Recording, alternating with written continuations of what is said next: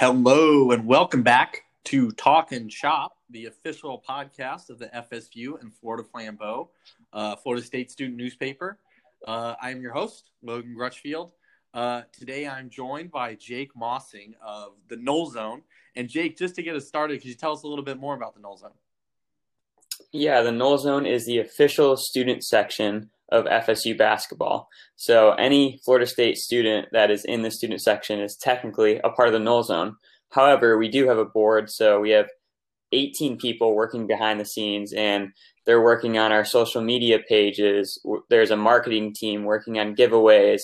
There are student section leaders who dress up and paint up for every single game and try to bring as much energy to the student section as possible. We have one-sheet chairs who are writing dirt and funny sayings about the opposing team, and we're handing those sheets out to every student that comes in. And then overall, we just have a lot of people working behind the scenes and trying to enhance students' experience when they come out to basketball games and just get as much hype as possible for the team. That's awesome. I know the student experience definitely at basketball can be a great one. I think as anyone who was at the Louisville game last year could tell you that the Tucker Center could get absolutely electric, certainly more so than Doak Campbell on an average Saturday, as we have seen so far this year. So, Jake, I know that you are itching to talk basketball in this episode. I want to start with football here, though, and it was another rough game for Florida State. They lost 38-22 to the North Carolina Wolfpack. And I'm going to be honest here, Jake. Let me know what you think. I think just making it through that week after all of the news that we had about James Blackman opting out, Tamorrion Terry opting out, Marvin Wilson getting hurt for the rest of the year, Devontae Love-Taylor being out for the rest of the year. And, I mean, that's three former starters, I guess, with Blackman's status before the end of the year that were just out. So, I mean, what do you think? I felt like just the kind of toll that takes on a team was substantial, and I don't know that they could have really dug their way out of that. I completely agree. It just seems that the whole aura and mantra behind FSU football is not great right now. There's no positive news whatsoever coming out of that locker room, which is unfortunate. But I think the biggest point is that Jordan Travis was out. Yeah. I mean, he's really been the one glimmer of hope that the Noles have had this season because of his ability to move around in the pocket, because our offensive line isn't that great. So his running ability kind of makes up for that. And with him out, along with the rest of the guys that you just mentioned, yeah, there wasn't much hope. So, but I do think it went better than we thought it would. Oh, for sure. And now just talking about Travis here, I completely agree with you. I think the offense, when he's not there, there's definitely a missing piece of that offense. You know, despite he's clearly not Joe Montana or Troy Aikman in the pocket. I don't think anybody's making that claim. But I think just his ability to move and make things happen with his legs really offsets some of the shortcomings in his passing game. And Chubba Purdy, who's now out for the season, and Tate Rodemacher really have not showed that same capability. So, I mean, looking forward, I think just consistency here for an FSU team. I believe in Mike Norvell, and that I think he can get the job done with time. I don't know how patient the FSU administration might be. I don't know how patient fans will be. I don't know how patient boosters will be. But for the next year, could you see Jordan Travis as, I mean, kind of the guy that the FSU offense can lean on, or what do you think? I really could. We've seen a lot of great things from him this year. And over the offseason, if he really focuses on throwing and getting better in that respect, he can be really dangerous. He already is, but that'll enhance his game 1,000 times more. And I think Mike Norvell really needs time to get his recruits in there, because all the guys this year, they're Taggart's guys. And I don't think it's fair as a Florida State fan or just looking from an outside perspective to criticize Mike Norvell already and say, this is your problem, get him out of there. He needs time. And I truly believe if he gets his guys and recruits in there and gets the right guys, I think we can have a really great team at Florida State. Get the offensive line in check, put some nice wide receivers in. Our running back game seems strong right now. Continue that, and obviously work on the defensive end. But like I said, overall, give him 2 or 3 years, and then see what happens. I completely agree. I think he's got, I'm hesitant to pin too much on Willie Taggart. I think there were some pretty systemic issues before he arrived. But I think Norvell kind of offers the right coaching recipe, if that makes sense, to kind of fix some of these issues.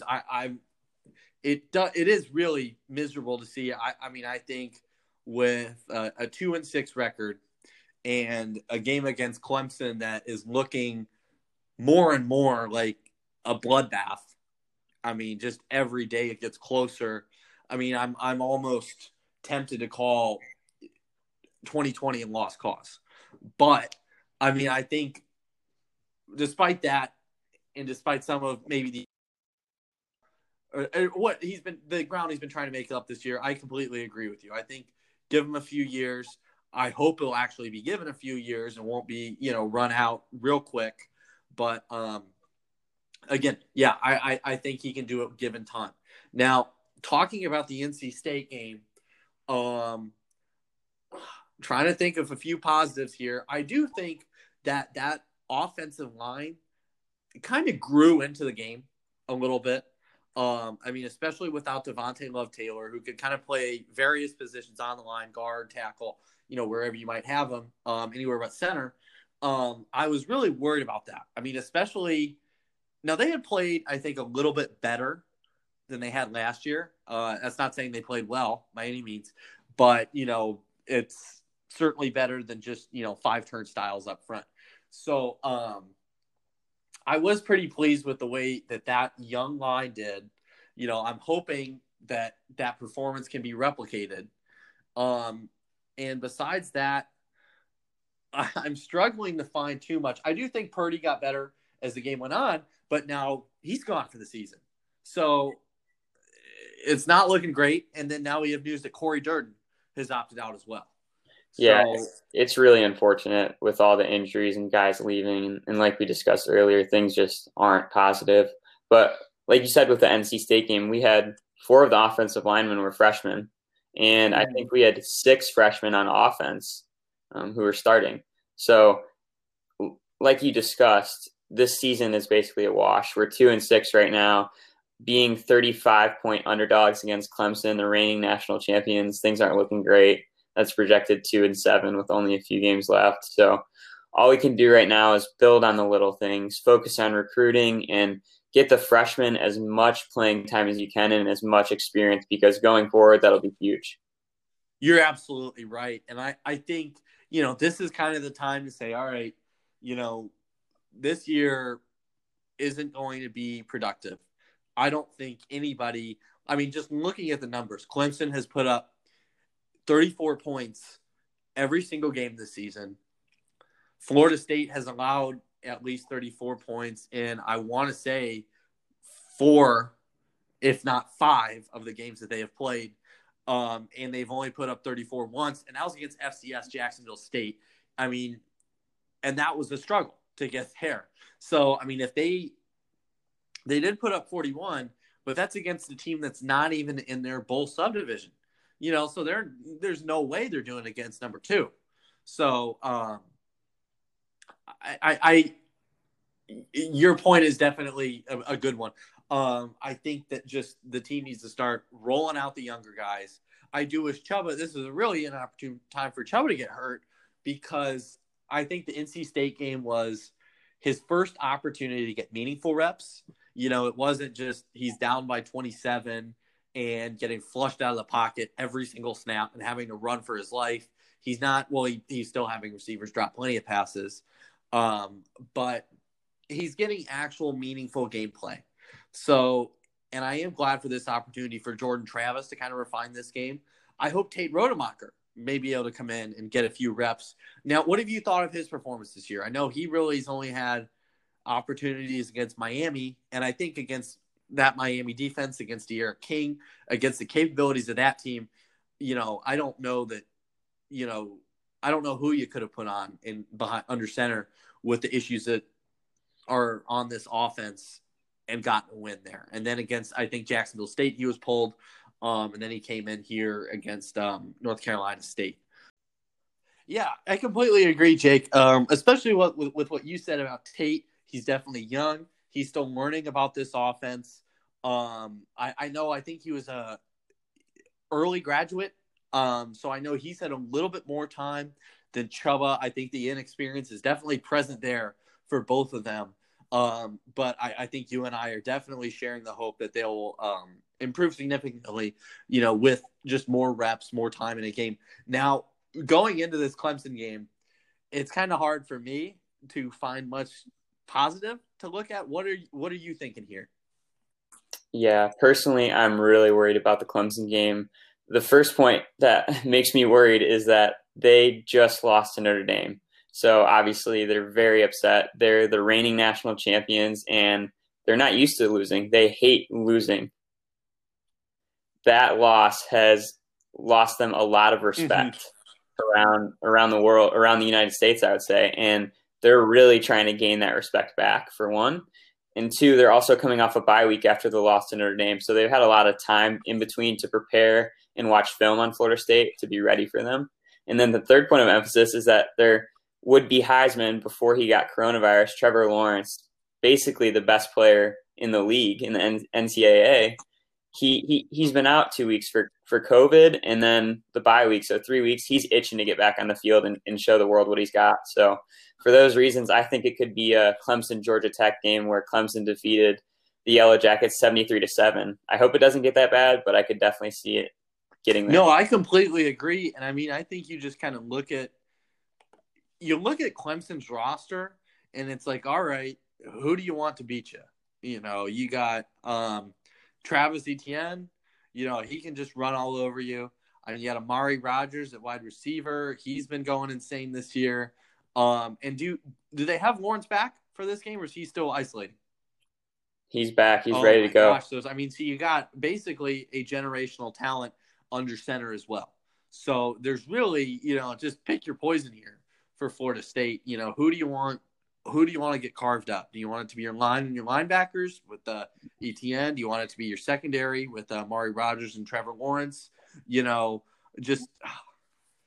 goodness, And then I mean, Clemson's defense has clearly done the job. I don't know that Jordan Travis. I just don't.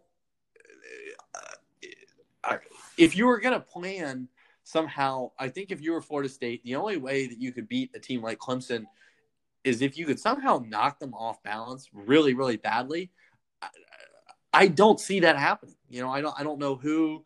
I mean, unless somehow they're not able to stop Jordan Travis, running the ball, unless that completely throws them for a loop. I just cannot. I'm not sure that I can point to a path to victory.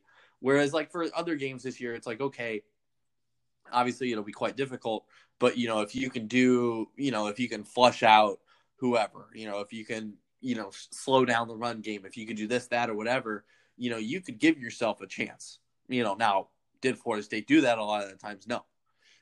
But here it's like you got three just guys that could probably tear up half the teams in the NFL, and they're playing Florida State. It's like, geez Louise. So, no, I think there's going to be, 5 touchdowns as a 5 touchdown underdog. That's unbelievable. So I agree. They just have too many weapons, plain and simple. And if you just look at, they played Miami earlier this season and won 42-17. And Miami was ranked 12th in the country. They're a good team overall. And Clemson just ran them over. Well, Florida State played Miami too as well this season, and we lost 52-10. So if that's any indicator of how this Saturday's game is going to go, it's not looking great. Mm-hmm. Now, I do hope that maybe now going back to what we were saying earlier about Tate Rodemacher, I'd almost not be surprised if also Jordan Travis has just been so fragile in these past few games that he may very well get injured again and have to come out again. I hope that does not happen. But, I mean, he doesn't seem like he's been able to consistently survive, these ACC defenses that he's been playing against. So I hope that will not be the story against Clemson. But I mean, if there's a defense that might run all over you, it would be Clemson. So now, also the alternative is that the game could just get so lopsided that Mike Norvell may well say, all right, let's put Rodemacher in. Let's give him a little bit of action here. We know that you're far behind, but just evaluate you a little bit more as a passer. Because especially now with Chubba being out, I will say I do feel like James Blackman picked a pretty bad time to walk away, given that he could have gotten some playing time, but probably wanted to save some eligibility, get out while he still can. I think Tate Rodemacher's got to be pretty excited about his plans in the Florida State offense going forward, just with the injuries that have kind of gone up and down this roster. The opt-outs, it's the word I'm thinking of, that have just gone up and down this roster, just getting absolutely carved up. So I don't know that there's much in the way of matchups. Or what are you thinking here? I mean, is there much analysis that we can really give that, would offer insight into the blowout that we'll probably inevitably see? It's tough for me. I'm with you with the Travis thing. If he does play and starts, Clemson has the best defense in the NCAA, definitely ACC, and they have some top talent in all aspects of their defense. So Travis has gotten away a lot of the time with running the ball against other ACC teams, and you've seen it a few times. He's gotten banged up. That's what happens when you run it 15, 20 times a game. Yeah. And him doing that against Clemson with some of the best athletes in the league just can't happen. He's going to get torn up. We need to feed our running backs. Hopefully Webb and Corbin can get something going for us, and that way Travis won't have to come out of the game and get hurt. But it would be nice to see Tate in there as well and get him some more experience, as long as our offensive line can keep him off the ground. Absolutely. And I do think, talking about Jashaun Corbin, LaDamian Webb, Lawrence Toafili, that kind of three-headed monster, I think if there's one name out of that group that has really kind of started to clear a path a little bit, it's Jashaun Corbin. I mean, he seems to just be getting more and more of the usage. Now it's still definitely a committee. I think LaDamian Webb has a clear number 2 staked out in there, but I see just Lawrence Toafili getting less and less action each week. Let me see here.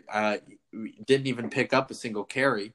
So I think that Jashaun Corbin is clearly starting to emerge. I know he seemed like he was kind of had a weak hold on his starting role at the beginning of the year, and then that kind of evaporated a little bit.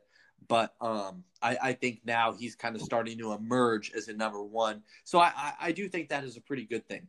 That is one maybe bright spot in this offense, and especially playing behind a porous offensive line, where gaps may be few and far between, that he has been able to kind of do well, rush for 77 yards, 5.5 yards per carry, and a touchdown against NC State. And I mean, they're not Pitt, it's not the best pass rush in the country or anything like that, but NC State still is a solid front four.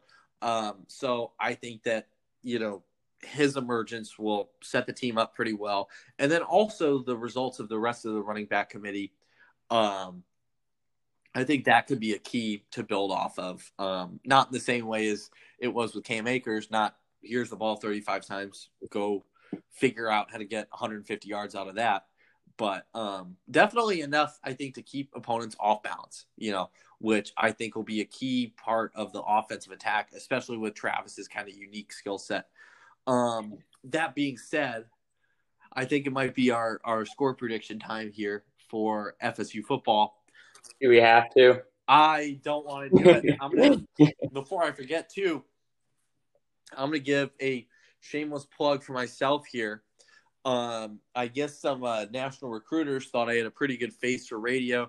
They saw me on Facebook or whatever. They're like, all right, let's give this kid a call. So I will be on Sirius XM ACC channel tomorrow, Friday, at 4:00. I'll be on with a student reporter from Clemson University, and they will be asking me the same question. And that was my response, Jake, is, do I have to do this?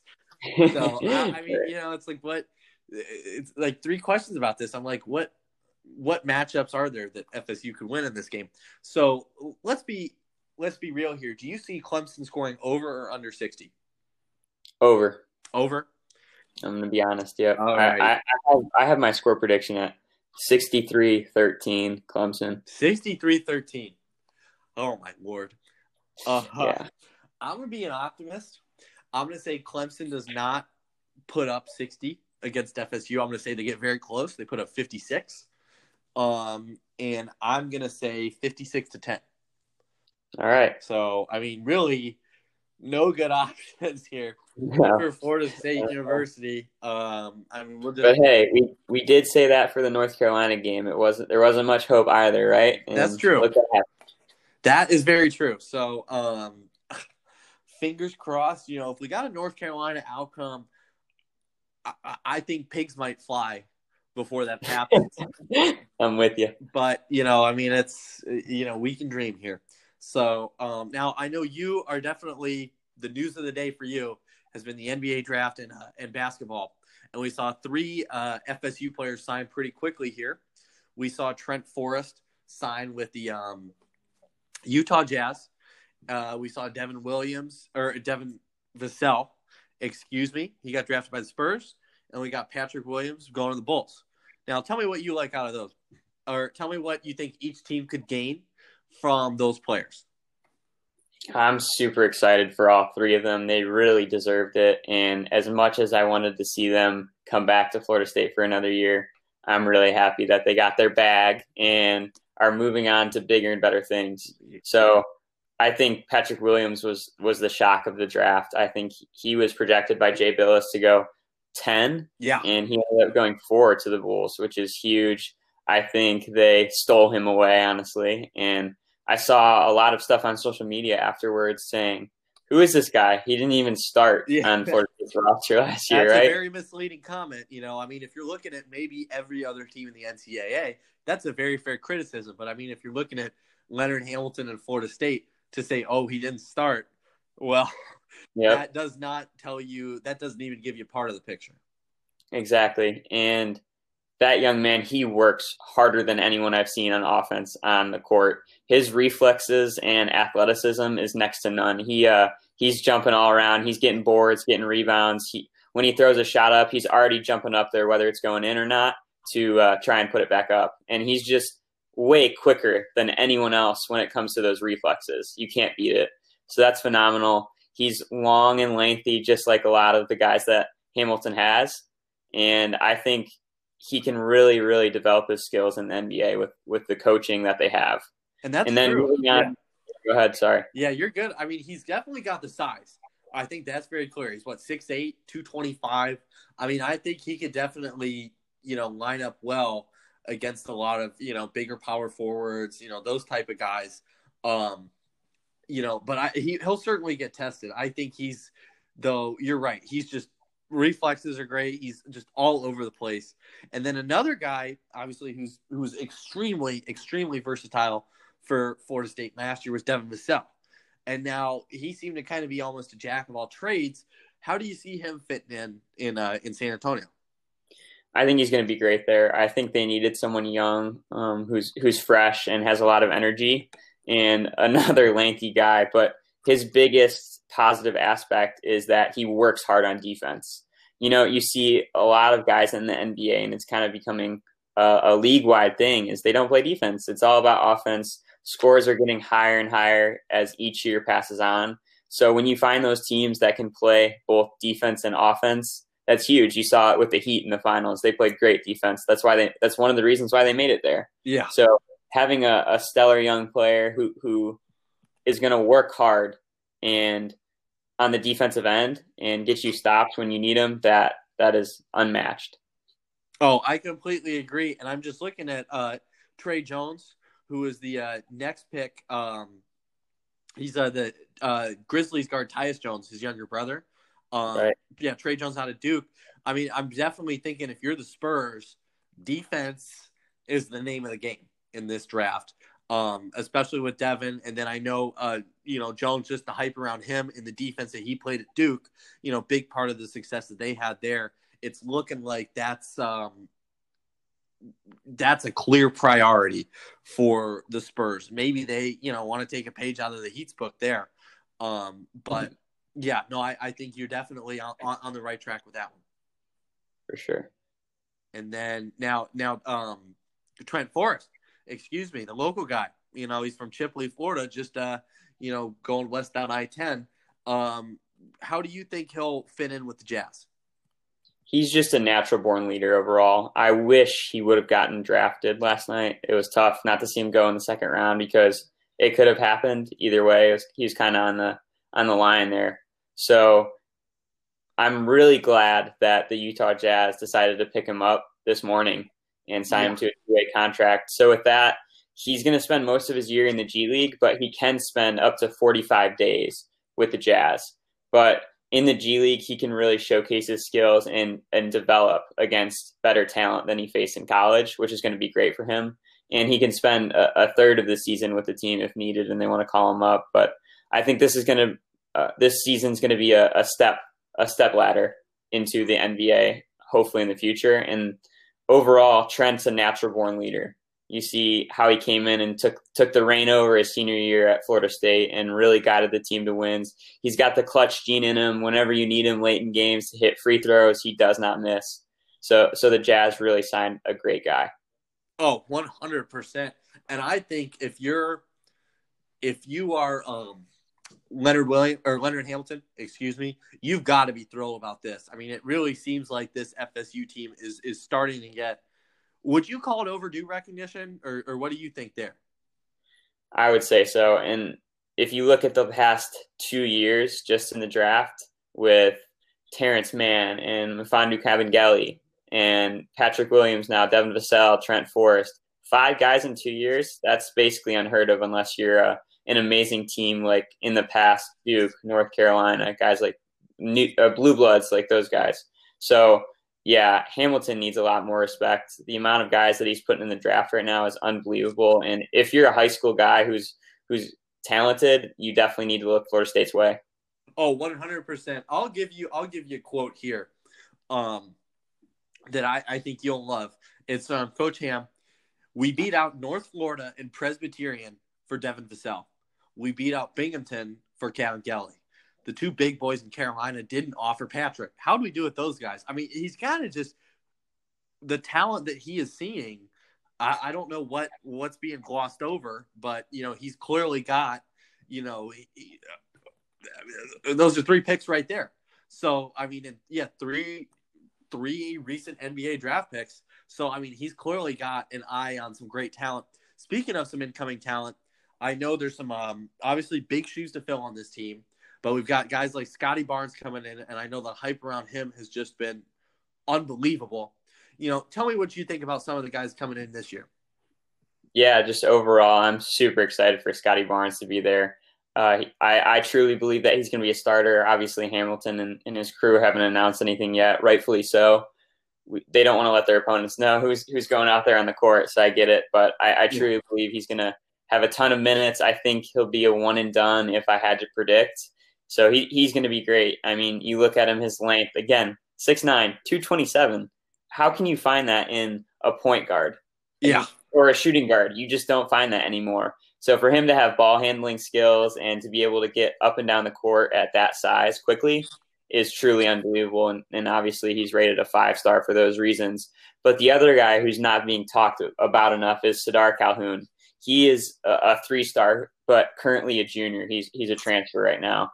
And he's really shown some talent in his first 2 years in college at Missouri University. And but I really think that he's going to be a sleeper pick for the Noles this year. I think he's going to get a lot of great minutes off the bench, and he's a really talented guard that we're going to need. I was talking to a few of the players, MJ Walker and Raekwon Gray, on Zoom the other day, and they were asked by someone else who was a part of the call, who brings the most energy to the team and gets you guys hyped up before practices or games so far this year. And they all astoundingly said Sardaar Calhoun and Scotty Barnes together their young energy and just hype and excitement is unmatched. And just hearing that from those guys was unbelievable. It means that they really want to be at Florida State and they really care and want to win games. Oh, 100%. I mean, I think just, yeah, from what we have been hearing out of basketball recently, I mean, the excitement level, at least for me, maybe I'm not I can't remember as far back, but this is, I mean, unmatched for me, going into any basketball season that I can think of. And the good thing for Florida State fans is that Florida State will be opening up their season next Friday against Gardner-Webb. Obviously, big threat there, Jake. And then North Florida. Well, I don't know. I mean, some of these upsets that we see at the beginning of the season, I don't want to get too far ahead of myself, but I think Florida State will be very well equipped. I think obviously the big two games will be the next two. They'll be playing IU in that ACC Big Ten Challenge. Obviously, we saw IU just mop the floor with Florida State last year, and then Florida. Do you see Florida State extending their winning streak against the Gators this year? I totally see it happening. I think that obviously you can't undermine the smaller schools like a Gardner-Webb and North Florida, who we play the first two games of the season. But I really don't think we're going to have any problem with them if I had to guess. But it's revenge season against Indiana. We got beat by them in a close matchup last year, and there are some calls that could have went either way. So I don't believe that Leonard Hamilton and his coaching staff really forgot that one easily. So it's definitely revenge season for that game. I can see it going our way.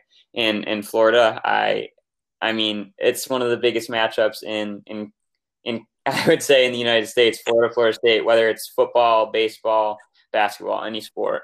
And the Noles are going to bring all the energy. It's at home, so that's a huge advantage. And I think we extend our winning streak to 7 in a row.